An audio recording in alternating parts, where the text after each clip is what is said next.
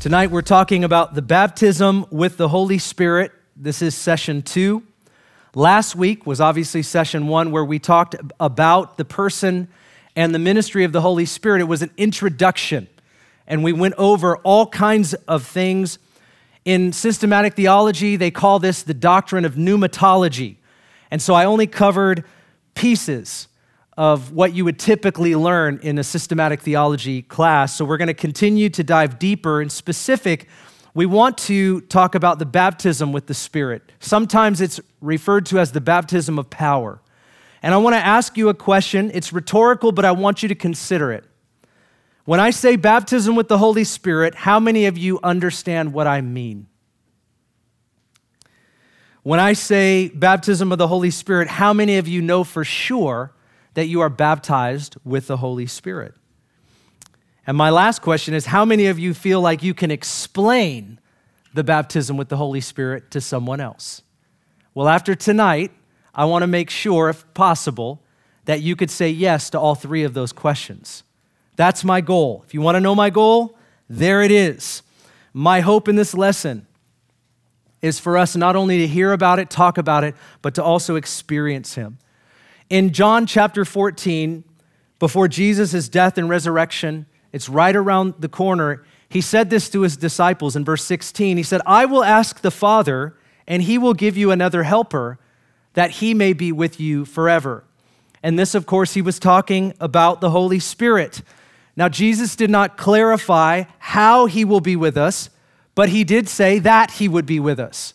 And when Jesus said, "I will ask the Father, and He will give you another helper," He's talking about in like kind, like me. The Father will give you another helper, like me. And I think there's a lot of confusion when we talk about the ministry of the Spirit, because Jesus here says the Spirit of God is going to come when I go. And He actually goes as far as saying that it's better that I go so that the Holy Spirit comes. And we would ask the question, what would be better than having Jesus physically with us? But Jesus said there's something better, and that is that the Holy Spirit would come. And in John 16, He says the Holy Spirit will come, and He will be in you, and He will be upon you. And it's two terms that are referenced here in the book of John. And we're going to find these terms throughout the book of Acts. And I want to show you that the Holy Spirit does many different things. And we often get confused when people say baptism with the Holy Spirit because of the word baptism. And I think as we go through this, some things will just sort of click. But before we focus on the baptism with the Spirit, let me back up a little bit and talk to you about the first work of the Spirit in our lives, and that's what we call regeneration. The Holy Spirit regenerates us. According to John chapter 16, what He first does is He convicts us. He says the Holy Spirit will come and He will convict of sin, righteousness, and judgment. So He's at work convicting us and convincing us what? That we need a Savior.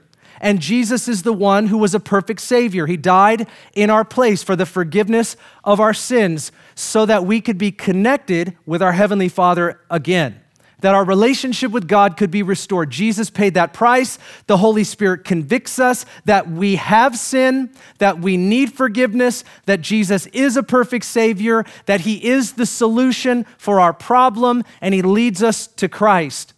And we know that when we come to Christ, we are born again. And when we're born again, the Holy Spirit comes to live inside of us. Sometimes in Pentecostal churches, and these are certain denominations, not ours, but they actually teach that if you don't speak in tongues, or you're not baptized with the Spirit, that you're not actually a Christian, that you're not saved.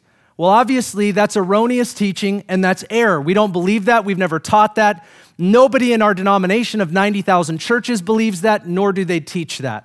It's just not a real doctrine. But there are people that believe that, which means there's a lot of confusion. And so we make sure to teach that the first thing the Holy Spirit does is convict us of sin. And then when we come to Jesus, we receive Him as Lord and Savior, and the Holy Spirit comes to live inside of us. That's what regeneration is. He makes us alive. According to Ephesians chapter 2 and verse 5, it says that we are dead in our sins and our transgressions. We are dead, which means we are in need to be made alive. And that's what the Holy Spirit does when we believe upon Christ. Look what Jesus said in John chapter 3 and verse 3. He says this, "Truly, truly, I say to you, unless one is born again, he cannot even see the kingdom." Now, obviously, there was an interaction there that we don't have time for, but some would reference this as born from above or born again. This is made alive. If we are not made alive in Christ, we cannot even see the kingdom. We can't know God. We're not forgiven. We don't have the Holy Spirit. But when we are born again, we have the Holy Spirit. Paul has different language, and he says this in Ephesians 1, verse 13. He says, "In him," this is Christ, "you also, after listening to the message of truth, the gospel of your salvation, having also believed, you were sealed in him with the Holy Spirit of promise." Listen to this. "Who is given as a pledge of our inheritance with a view to the redemption of God's own possession." What's he talking about? He's saying when you give your life to Jesus, you are given the Holy Spirit. He comes to live inside of you, and he seals you as a pledge toward fullness. What's fullness? Is that there is coming a day where we're literally going to live in the fullness of God's physical, real presence. And so right now, we've been given a measure of the Holy Spirit, and that Holy Spirit cries out, "Abba, Father," and gives witness to us and through us that we are God's children. And this is why we hate sin, even if we do it. This is why we want to follow Jesus, and we're compelled toward him. All of those are indications that you and I are his. But he's talking about a pledge of inheritance with a view to the redemption. This is the full redemption. It's that physical redemption when Jesus returns. We first recognize the work of the Spirit in salvation as supernatural throughout his entire process. And here's what you need to know.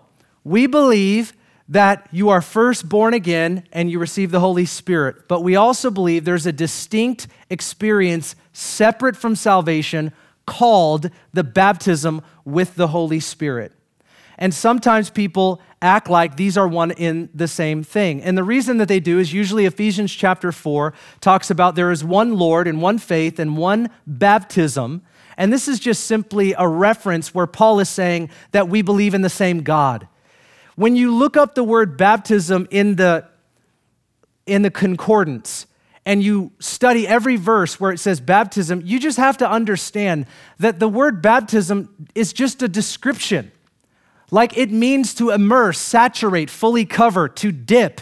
It is a description word. It describes an experience. I could take my chicken and baptize it in barbecue sauce. For some of you, makes you hungry, you like chicken. It describes an experience, but it does not mean the same thing every time you look it up in the Bible. When you read the word baptism here or there, it's describing an experience, and there are different baptisms. There's baptism in water. There's baptism with the Holy Spirit. I believe there's a baptism with fire. There's different baptisms. It's describing a different experience. Every now and again, I talk to somebody about the baptism with the Holy Spirit, and they think we're talking about water baptism because there's obviously a different baptism. There's a different immersion. There's a different dip. There's a different saturation, if as it were. It's a description of an experience. But we believe the Bible shows us that the disciples were saved or sealed, or they had the Holy Spirit before they were baptized with the Spirit. Now look with me in John 20, and this is verse 21. And this is after the resurrection of Jesus. Jesus said to them again, he comes to the disciples, he said, "Peace be with you. As the Father has sent me, I also am sending you." Now I could make a case for the sending of Jesus was through the power of the Spirit. I could make a case for that, but I don't have time. And he says, and when he said this, listen, he breathed on them and he said this. Listen, this is very important. He said, "Receive the Holy Spirit." This word receive means to receive into yourself.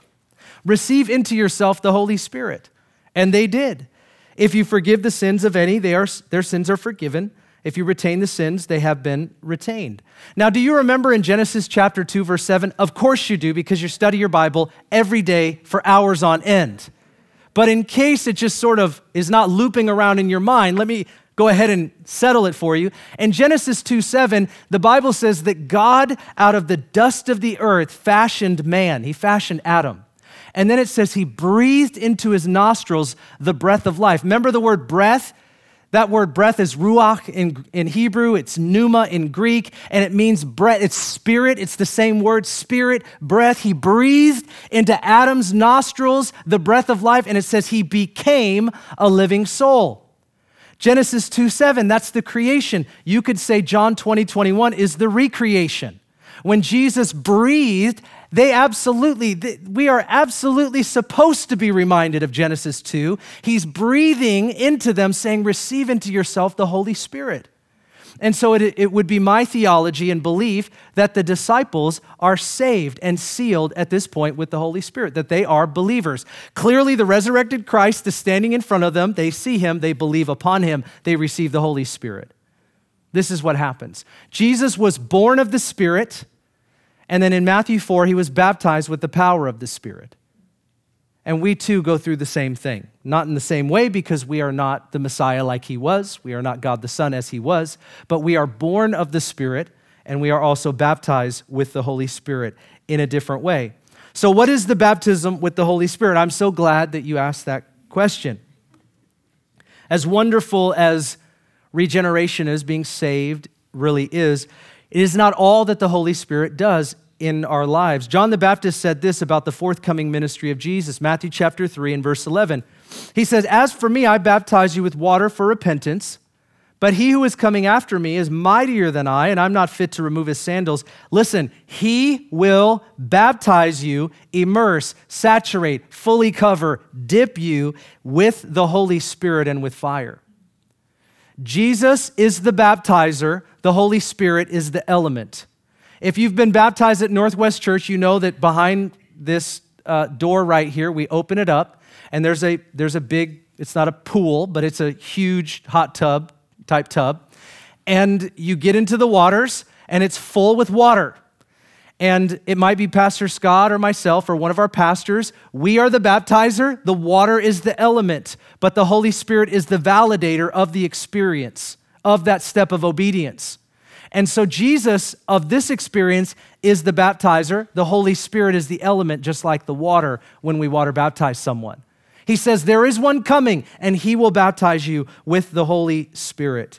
And this word baptism must be understood. And when you do a study in the Bible and you break open your concordance, just remember the word is meant to describe an experience. It doesn't mean the same thing every time. How do I know that? Because I just showed you there were two baptisms. There was one in water, and he said there's one with the Holy Spirit. Did you know there's more than that? Why? Because it's a word that describes another experience. Actually, we could use the word baptize over different things. I don't recommend it because you might get confused, but we could. It's a description word. Everybody with me? Because I'll keep going over it, Matt. After the disciples had received the Holy Spirit in John 20:21, Jesus said this to them, chapter 1 and verse 4. Listen, gathering them together, Jesus commanded them not to leave Jerusalem, but to wait for what the Father had promised. Well, what did he promise? We just read it in Matthew 3, that the Holy Spirit would come. Jesus would baptize them with the Holy Spirit. He said, you have heard from me, John baptized with water, but you will be baptized with the Holy Spirit not many days from now. So when they had come together, they were asking him, saying, Lord, is it at this time you are going to restore the kingdom to Israel? And he said to them, it is not for you to know the times or epochs or the times or hours which the Holy Spirit or which the Father has fixed by his own authority. But listen, you shall receive power when the Holy Spirit has come upon you. And you shall be my witnesses both in Jerusalem, Judea, Samaria, and even Federal Way, Washington. Jesus told them they would be baptized with the Holy Spirit and would receive power, and that they would be witnesses. The word power in Greek is the word dunamis, and it means power to do miracles, according to Kettle's Bible Dictionary. It means power to do miracles like Jesus did. And if Jesus needed the power of the Holy Spirit, how much more do we need the power of the Holy Spirit? The purpose of the baptism is to be a witness of Jesus. Jesus does not let them go until they receive his power. He said, do not go, wait in Jerusalem, but when you receive, do not stay, please go. When you get what you need, go out and be a witness of me. And friend, I want to tell you, being a witness of Jesus is not about your personality, whether you're an extrovert or you're an introvert. It's not about your gifts, your skills, your history, your experience, your Bible memorization, how great of a person you are, how good looking you are. That is not what it depends on, because if it is, it's not a good job. This is not a good deal if it depends on us. Jesus said, I'm going to give you something that will get the job done. And it's my power. And if you wait, you're going to get it. And when you get it, make sure you spread it as far as you can. And they did. And we too need the power of the Holy Spirit. The power of the Holy Spirit is an activation of the ministry of Jesus. When we receive the Holy Spirit for salvation, for regeneration, that is, He lives inside of us. He makes us alive. He makes us a child of God. We're born again. But what we're talking about tonight is an activation of the life of Jesus through our lives to minister to other people. And so that's what we want. That's what we need. And so whenever we preach about evangelism, or, hey, you need to share the gospel, and you should go share with your neighbors, and you should go talk about Jesus. Come on, half of us in the room are like, oh my gosh, Pastor Ben, what are you talking about? You know how hard that is. I don't enjoy talking to other people. I'm not extroverted. And all of that might be true, naturally speaking. Naturally speaking. Humanly speaking, you and I are not going to convince people to come to Christ. Amen. There's no way. It's not about how smart you are. There's power when we give the message. There's power when we talk to people. Our words are freighted with heaven. How many of you know if we're actually going to lead people to Christ, we're going to need to be more than ourselves? Yeah, and thank God that He gave us more than ourselves. This is what this is about. Sometimes I give this silly illustration, which I unashamedly am going to share with you right here in this moment. Have you ever received a credit card in the mail? Now, let's just pretend you wanted it, all right? So you get a credit card. On the front of the credit card, there's a little sticker, and the sticker says, call 1-800-ACTIVATE-ME, or whatever. And you know that you can't use that credit card to purchase anything until you do what? Until you call that number. Now, don't mess up my illustration by saying all you got to do is use them today. Don't, if you're intellect, don't do that, okay? Let's just pretend it's a year ago and you still had to call the number. You call the number, 1-800-ACTIVATE-ME. When you do that, when you call the number, you take the sticker off, and now you can use the card. But until you activate the card, all you have is the potential of a $20,000 credit line. You have the potential of buying power. See, you have the potential of being able to do something. You have the potential of being able to buy something. But unless you activate that card, you can't use what it has potential for. And this is what I want to say about our lives as well. The baptism with the Holy Spirit is an activation of what God has made available to us. And when we get activated, this is when we can go and do what Jesus talks about. So when we read scriptures in the Bible, we don't have to go, oh man, that's so hard. The only reason we say it's hard is because we're relying on ourselves. The only reason it seems impossible is because we're looking at ourselves. The only reason that we would be discouraged is because we keep thinking about our own strength. But if you're thinking about what God can do through your life and through my life, then we can read this Bible and we can get excited and we can know God can do what we can't do. And that's what we love about walking with the Lord. It isn't about us. In fact, this is His whole thing. This is His mission. It's all on Him. The pressure is off us. Isn't that awesome? All we got to do is share and He will save. All we have to do is pray and He'll do the miracle. If we do our part, God will do.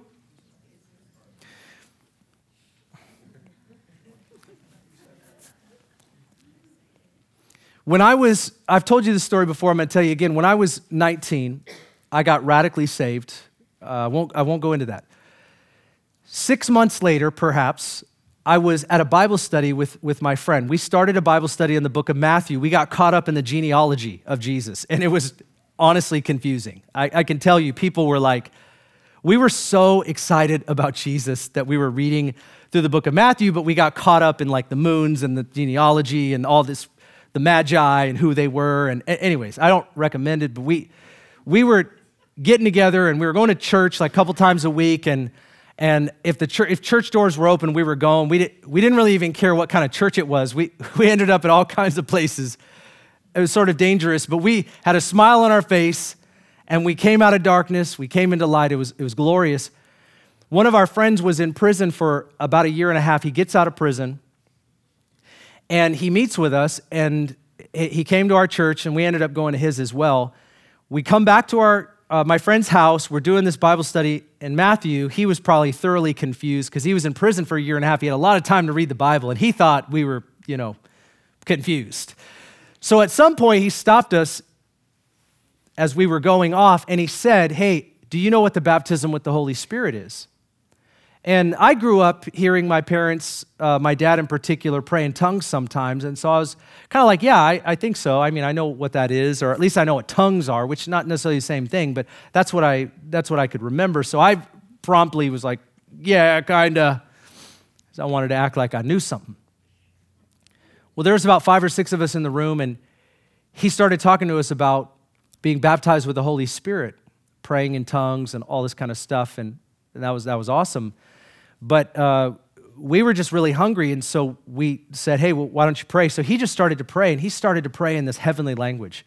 And it was honestly awesome because he had this real deep voice, and he started praying in tongues, and it was just, you just felt God all over it. But no joke, I was sitting in a chair from the top of my head to the bottom of my feet. I felt like this low-level electricity go through my body, and it happened for like 30 minutes. I mean, it was quite an experience. Now, some people don't have this kind of experience, so I'm not trying to paint it as something sci-fi.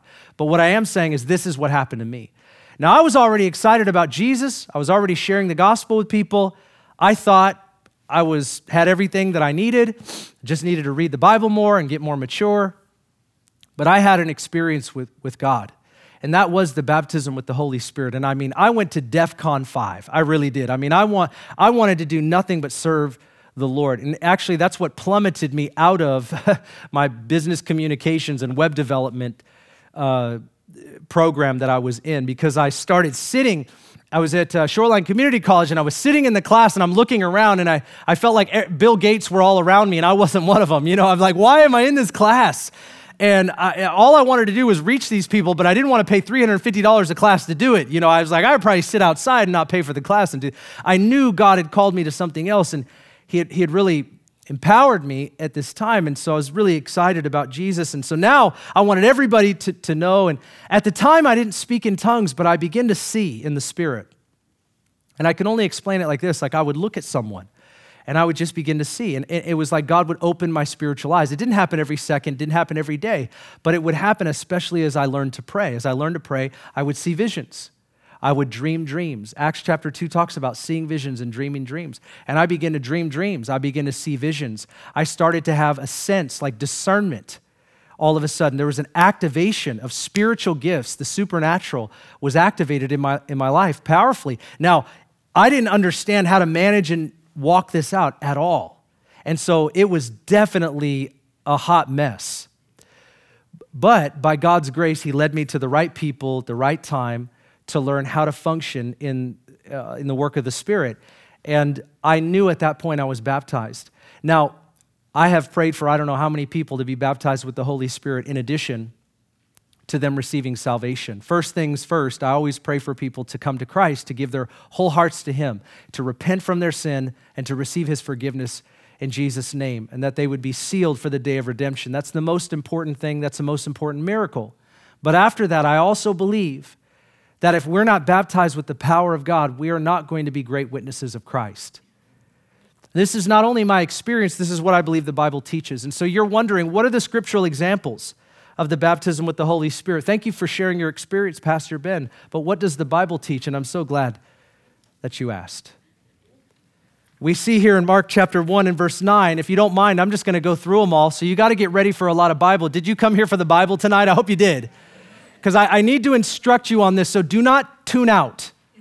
This would be a bad time for you to tune out. It might feel boring. It is not. Okay? Do not tune out. We're going to go through these together because there's too much confusion and there's too much at stake for us to tune out right now. So please do not. I'm not going to try to inspire you. I'm going to try to instruct you. And the Word of God is the way we do that. Mark chapter 1 and verse 9. In those days, Jesus came from Nazareth in Galilee, was baptized by John in the Jordan. Immediately coming up out of the water, he saw the heavens opening, and the Spirit like a dove, not a dove, but like a dove, was descending upon him. Upon him, that word, everybody say upon. That word is very key. Not in, upon. Now, this is indicative of the anointing that we see in the Old Testament. The Spirit would come upon someone, and then they would be able to do what God wanted them to do. The Spirit in the Old Testament, in the Old Covenant, did not indwell anyone, right? Nobody was born again under the Old Covenant, but the Spirit would come upon them in power. And look what happens to Jesus. The Spirit comes upon him, and a voice out of the heavens, "You are my beloved Son. In you I am well pleased." Immediately the Spirit compelled him to go into the wilderness, and he was in the wilderness 40 days being tempted by Satan. Now listen to this. Jesus had not done one miracle. He had not healed one person until after this experience. Why? Because it was at this point that he was baptized with the power of the Holy Spirit. Now, Jesus was God the Son. We have a Trinitarian theology. Make no mistake what I'm teaching here. Jesus was God the Son, but he put himself in a place where he was walking out life before the Father. And this is, to me, it's a mystery. I don't fully understand it, but he showed us an example. It was for our sake. He was born of a virgin. The Bible says that the Holy Spirit overshadowed Mary and she conceived. Jesus was born of the Spirit, and Jesus here was baptized with the power of the Spirit. This is essential. And it shows us that right after he was baptized with the Holy Spirit, he was led into the wilderness and he comes out in the power of the Spirit. Now, this is just one example. It's not the full example and it's not even a great one, but it's just one. Acts chapter 2. This is after Jesus had told the disciples to wait in Jerusalem. Now they're waiting in Jerusalem. And this is the day of Pentecost. When the day of Pentecost had come, verse 1, they were all together in one place. Suddenly there came from where? Heaven. It's the same place where it says what? When Jesus was baptized with the Spirit, what did it say? The heavens opened. Look what it says here. It says, suddenly there came from heaven a noise like a violent rushing wind and filled the whole house where they were sitting. And there appeared to them tongues as of fire, wind and fire, indicative of the Spirit in the Old Testament, particularly in the book of Exodus. And these rested on each one of them. They were filled with the Holy Spirit, and they began to speak with other tongues. The word tongues, the original language word would be languages. That's a better word. We don't use the word tongues. You don't say that to anybody at the store. You don't use the word tongues, okay? You say languages. Like I'm multi-tongued. You say I'm multilingual. So it's an unfortunate translation. They haven't let go of it yet in the New American.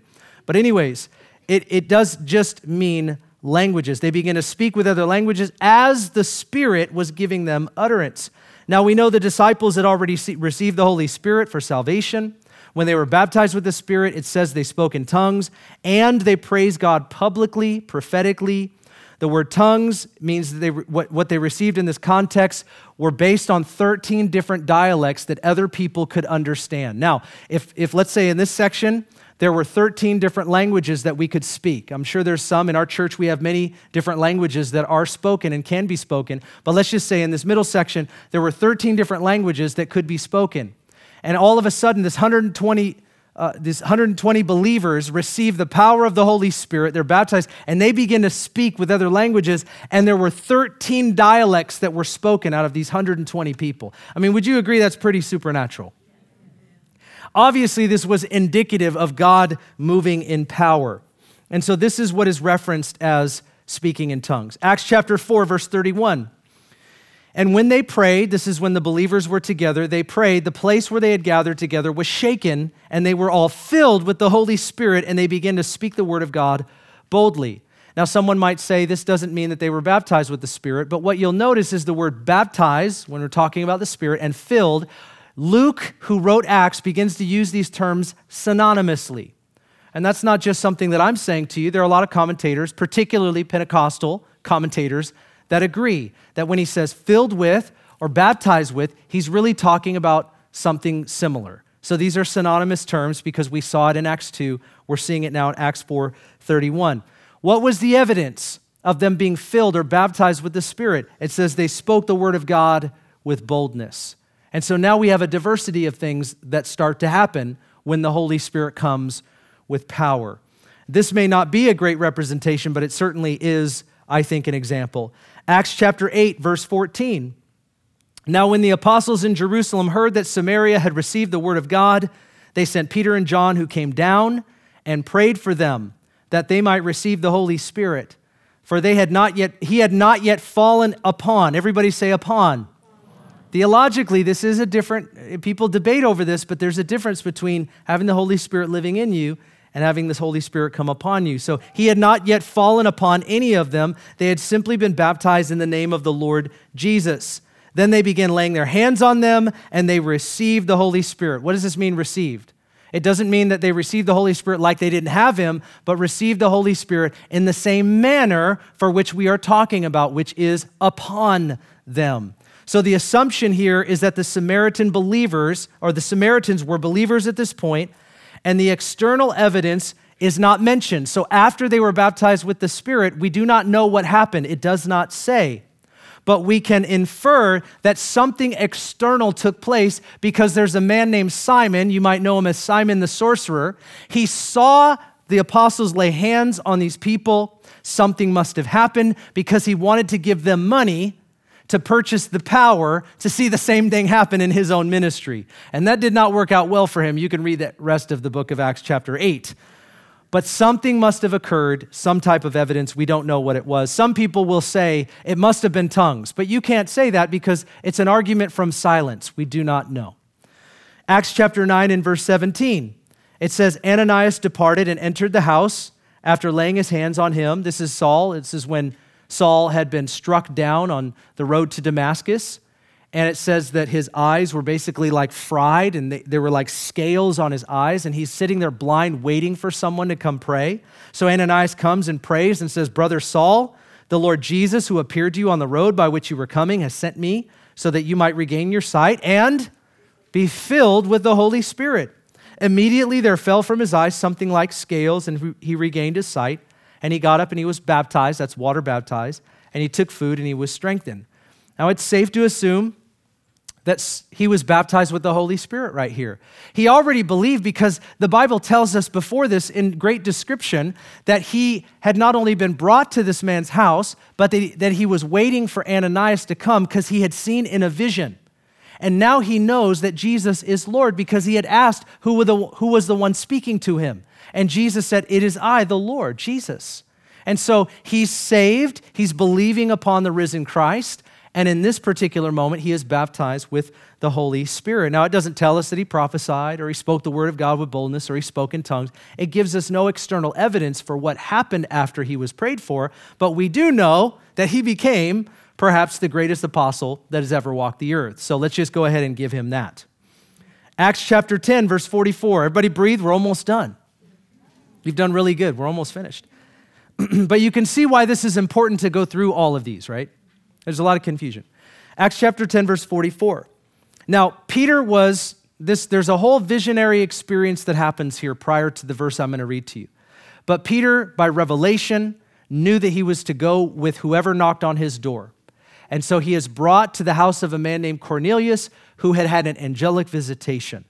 And so as Peter comes to that house, it says, while Peter was still speaking these words are the gospel of Jesus, the Holy Spirit fell upon, everybody say upon, those who were listening to the message.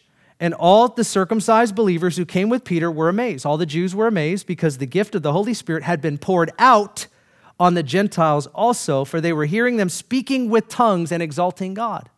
They were speaking with other languages. They were having a power encounter. Acts chapter 19, the final one, verse 2. He said to them, this is where one of the apostles comes down and begins to speak to those that were in Ephesus. This is what happens. He said to them, did you receive the Holy Spirit when you believed? And they said to him, no, we have not heard that there is a Holy Spirit. Sometimes when you get saved, you feel this way. You don't know how to explain the Trinity. You don't know there is a Holy Spirit. There are a lot of people I've led to the Lord. They don't know anything. They didn't grow up in church. So it's safe to assume that these are Gentile believers and they don't have any theology about the Holy Spirit. People debate this stuff like, oh, they must not have been saved. No, they were saved. They just didn't have theology. No, we have not even heard there is a Holy Spirit. And he said, into what then were you baptized? And they said, John's baptism. Paul said, John baptized with the baptism of repentance, telling people to believe in him who was coming after, that is in Jesus. When they heard this, they were baptized in the name of Jesus, so that they're believers, they're baptized. And then separately, when Paul laid his hands upon them, the Holy Spirit came upon them, and they began speaking with tongues and prophesying. And there were about 12 men. So here we have salvation and baptism with the Holy Spirit. And what you find is there's always something that happens when people are baptized with the Holy Spirit. This was not just what happened in Acts 2. This happened again and again and again. And what we have is instruction and understanding of why. I've already talked to you about the why, to be witnesses of Jesus.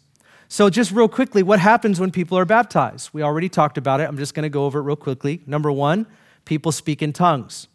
And this is twofold. We have teachings on this, quite a few actually, about the difference between speaking in a known dialect or a known tongue. This would be a language, and also a heavenly language, 1 Corinthians 13 and 14. I have some scriptures for you there. But they speak in a heavenly language, or they speak in a tongue that is not known to them, or perhaps the person that they are speaking to hears in their own language. They also prophesy. Number two, this happens 2 out of the 3 times. And by the way, they speak in tongues 3 out of the 6 recorded examples that I shared with you. So 3 out of the 6 times they spoke in tongues. 2 out of the 3 of those 6, they prophesied. By the way, prophecy is evidence of the Holy Spirit. This is something we know because only prophets, priests, kings, and judges under the Old Covenant were the ones that heard the voice of God. These are the only ones that represented God in such a way by receiving the anointing and speaking from the Lord. And this is why in Acts chapter 2, it says, in the last days, God says, I will pour out my spirit on all mankind, and your sons and your daughters shall do what? Prophesy. Your young men will see visions, and your old men will dream dreams. If you ever hear somebody talk about God wants to give you a vision for your life and then references Acts 2, please, like in your mind, slap them, not like physically. This is not about like having a vision for your life or for your marriage. It's a reference to Old Testament prophets. They actually had real visions, like visionary experiences. They would see visions. This is an incredible revelation because now God is doing for the average believer what he only did for prophets, priests, kings, and judges under the Old Covenant. And this is incredible. We have access to what only a select few used to experience. This is incredible. Everybody smile. Just smile. You should be smiling. So we prophesy. Number 3, we become bold witnesses of Jesus. This is where Peter is turned from a cowardice man to a courageous man. The difference between his cowardice and his courage was the baptism with the Holy Spirit. What does Peter do right after he's baptized with the Holy Spirit in Acts 2?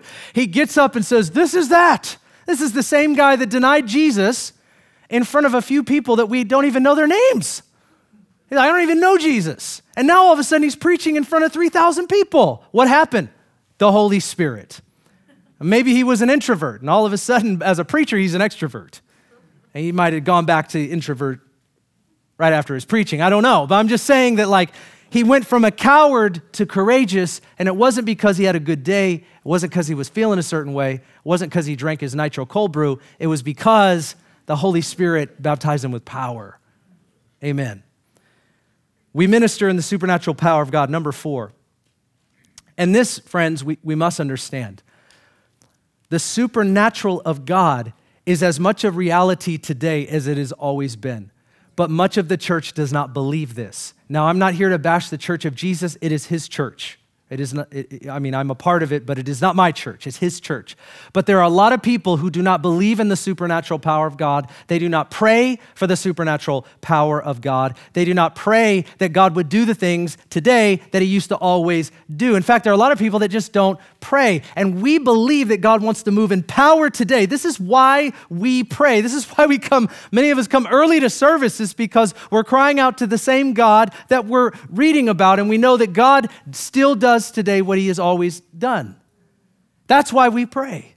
We pray to a mighty God. We pray to a holy God, and we can minister in the supernatural power of the Holy Spirit. This is where spiritual gifts get released in our life. 1 Corinthians 12 through 14, Romans 12, Ephesians chapter 4. We're talking about the ministries and the gifts of God that he gives to his church to steward for his glory, to build up the body of Christ and to reveal a living Christ to the world. Aren't you glad tonight that Jesus didn't just leave the mission in our hands by natural means? Aren't you grateful that it isn't just up to us and our good day because we're so fickle, are we not? Come on, we're hesitant, we're reluctant, but when the power of the Spirit touches us, it's amazing what God will do,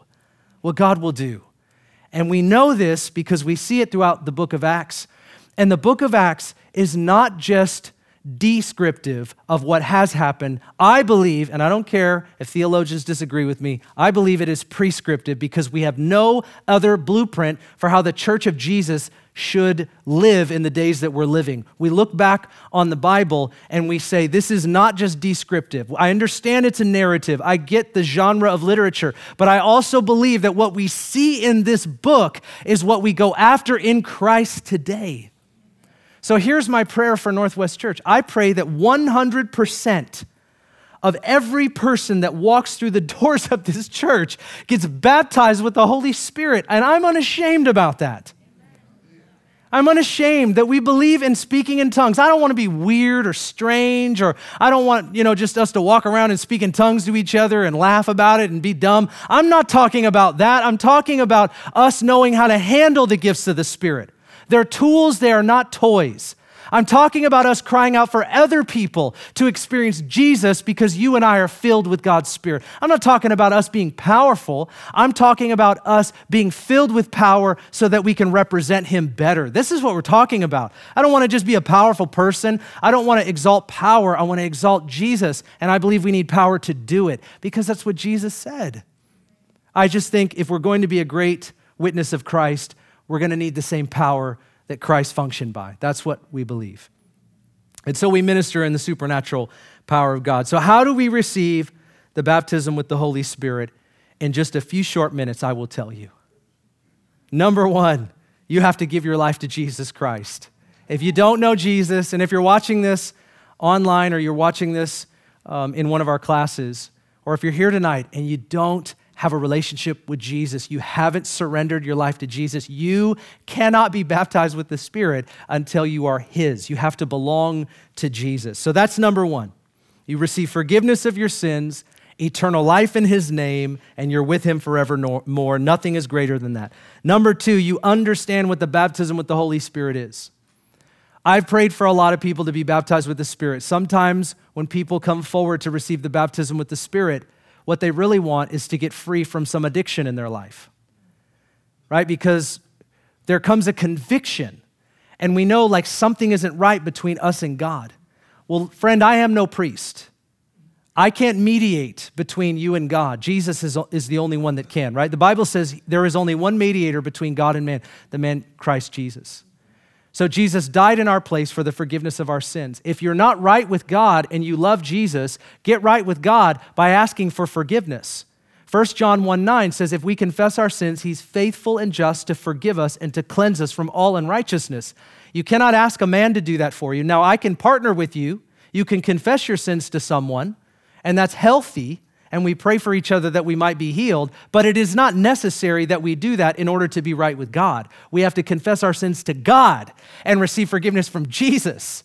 But what I have learned is when I offer invitations to be baptized with the Spirit, which I have done in many churches, and I could say 100 probably, I'll have people walk up and they're like, I just really need to get free. And I'm like, did you hear what was said about the baptism with the Holy Spirit?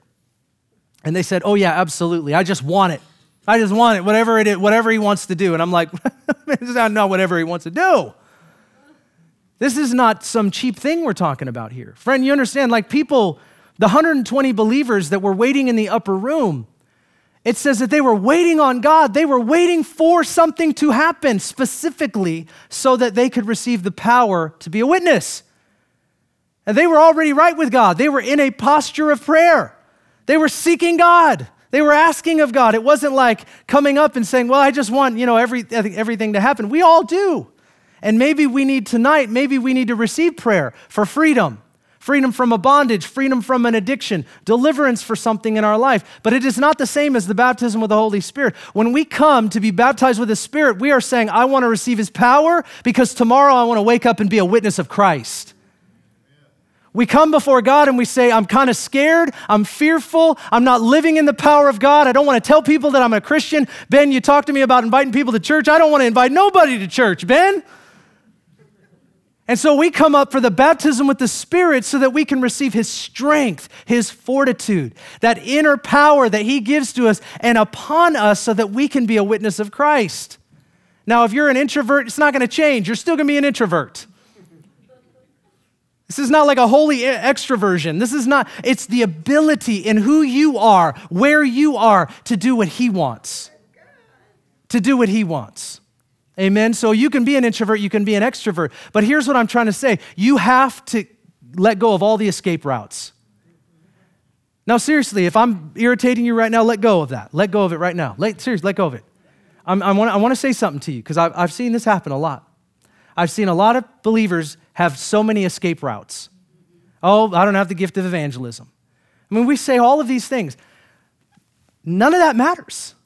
What matters is you and I, whoever we are, wherever we are, and however He chooses, can represent Jesus in the way that He's called us to. And the question that I have for you, and I don't want you to answer it out loud, please. The question I have is, are you representing Jesus in the way that you know He's called you to? Okay, if your answer is no, and it should be, because there's more, okay, everybody say there's more, then there should be a hunger in you and a hunger in me like we have never known. When you know there's more and you hear that there's more available, we should run. We should run. I don't know how to properly compel you. I'm not asking you to run up front. I'm saying we should run. I'm always concerned about somebody that's not hungry because they act like there's not more. Friend, there's more. It's not just that we get baptized with the Spirit, it's that we stay filled with, Ephesians 5 says, be continually filled with the Holy Spirit. Amen. Number one prayer, you wake up in the morning, fill me with the Holy Spirit, help me to glorify Jesus. And then pray in the Spirit, if you have a spiritual language. If you don't, we can pray about that tonight. So my point is, you have to understand what the baptism of the Holy Spirit is. Do you know what we're talking about? Have you been baptized with the Holy Spirit? Have you received that activation of His power in your life? You have to say yes. If you're not sure, I don't want you to be okay with that. If you're not sure, I always tell people, if you're not sure, don't be okay with that. You can be sure. He can make sure that you're sure. Number 3, you ask God to baptize you with the Holy Spirit. You don't need me to lay hands on you. We can have a mass baptism with the Spirit tonight. Right now, we can all stand up in just a moment, not yet, but in a moment, and we can ask the Holy Spirit to come, and He will. He will. It doesn't have to happen through someone. It happens through the Holy Spirit. Ask Him to baptize you with the Spirit. Contend over it. If it hasn't happened, contend, war with it. If you're worried or concerned or wondering or it bothers you that maybe you feel like it hasn't happened, fight, war. Don't let anything discourage you. I prayed for 6 months because I thought maybe perhaps my friend told me I wasn't baptized with the Spirit because I didn't speak in tongues yet. Now, this might mess with your theology. That's fine. But I knew I was baptized in the Spirit because I was a witness of Jesus. But I didn't have this type of evidence, what some would call the initial evidence or an initial evidence. I didn't have that yet. But I prayed for 6 months, and then finally I realized speaking in tongues was actually really easy. But I was making it a big deal because I wanted God to do it for me, and that's the problem. Yeah, He doesn't go to the store for me either. He's not going to make you pray in tongues. He's going to enable you to speak with a heavenly language. He does not force anybody to do that. Just like I can't force you to your knees to pray to God tonight. I cannot do that. But He enables you. He gives you the ability to pray in the Spirit. And the minute I recognized that, the minute it came to I can pray in the Spirit because He has enabled me. He's allowed me to do this. And I begin to step out and pray syllables, and I felt silly. I felt like a child, but I got over it. I just got over it. And the fourth one is you respond to the working of the Holy Spirit. And that's kind of what I'm sharing with this, and I'm closing right now, is that Sometimes people say, do you have to pray in tongues to be baptized with the Holy Spirit? It's not about praying in tongues. It's about receiving power to be a witness. There are a lot of tongue talkers that are not good witnesses of Jesus. They speak in tongues a lot. Sometimes they're very annoying, but they've never reached anybody in their life. Now you tell me, you think it's really okay to not be a witness of Jesus, but listen, we got to believe for more than that. I know that there's old Pentecostal doctrine that teaches that. Foursquare doesn't. Our church, our denomination does. Some do, but anybody can speak in tongues. Anybody can pray in the Holy Spirit. And as far as I can tell, 3 out of the 6 times that people were baptized with the Holy Spirit, it happened. 2 out of the 6, they prophesied. Every time they were a witness of Christ. So here's my theology, is that speaking in tongues often is accompanied with the baptism with the Holy Spirit. But in my case and many others, it isn't. And that doesn't mean they're not baptized with the Holy Spirit. What it means is that the Lord will enable them to pray with other tongues or heavenly language. And here's what I want to say to you. If you've never had the release of a heavenly language in your life, I want to simplify this for you. Are you ready? Nobody said yes. I want to simplify this for you. If it's weird to you, I want to tell you, it's not weird. There are a lot of things in life that are weird. This is not one of them. It's simple. God gave us something simple like this that we would trust him. And a lot of us want him to do, some of you who are intellectual, you want God to do it for you. You do not want it to be fake. You want it to be authentic. I respect that. I respect you because that's why I contended for 6 months. And I was told by some friends I was stubborn. Like, you're just not surrendering. I'm like, I'm trying, Like, just repeat after me. I'm like, that's too easy. But because we're results driven, we want to force people to do what we do to make sure that we can check off the box that somebody had an experience. I want to tell you, authentically, God wants to lead us, right? He wants to lead us. And so the way that you pray in the Spirit is you recognize by the truth that he's enabled you to speak with new tongues. He's given you the ability. And then what you have to do, if you don't want to do it in front of someone, great, go home and get into your prayer closet. Okay, spend time with the Lord and then begin to pray out simple syllables and ask him to breathe on it. And if you're not willing to do that, I'm telling you, nothing is going to happen. I'm saying this to you honestly. If you're not willing to do that, nothing is going to happen. You have to be willing to go beyond the boundaries and the restrictions that you currently possess. And that is for you. You want him to do it for you. He's not going to do it. I mean, there are very few of us in the room where that happened. I mean, you hear that testimony where somebody fell on the ground and started going like, and you want that to happen to you to prove that it's God. And if it hasn't happened to you like that, it ain't going to happen like that. You say, how do I know? I've perhaps prayed for thousands of people. I traveled around church after church after church, and I prayed for tons of people, and so many people were hurt because somebody forced them to pray a certain way after them, and then they just abandoned it altogether. Do you know how many testimonies there are for people that have abandoned Pentecostalism because somebody forced them to do something that they were uncomfortable with? Yeah, because we don't give people the space in the room to grow in their own relationship with God, and that's what I'm giving you tonight, and I believe that's good pastoring, so you're welcome. And here's what I want to say. If you don't pray in the Spirit, if you do not pray with a heavenly language, you can. Paul said, I pray with tongues more than you all. Can you imagine me even saying that tonight? I'm so glad I pray in tongues more than everybody here. Well, Paul said that to the Corinthian church. I don't even know how he got there, but he did. I don't know how you would have read that letter and thought, well, thanks, Paul. But he said that. I believe everyone can, but you have to know that he's enabled you. And you have to be willing to step beyond where you are. And if you can do that, I believe the Lord will release that in your life. And it'll be so simple. I guarantee you, next week you'll come up to me and you'll say, Pastor Ben, I did not think it was that easy. And I'll say to you, I know.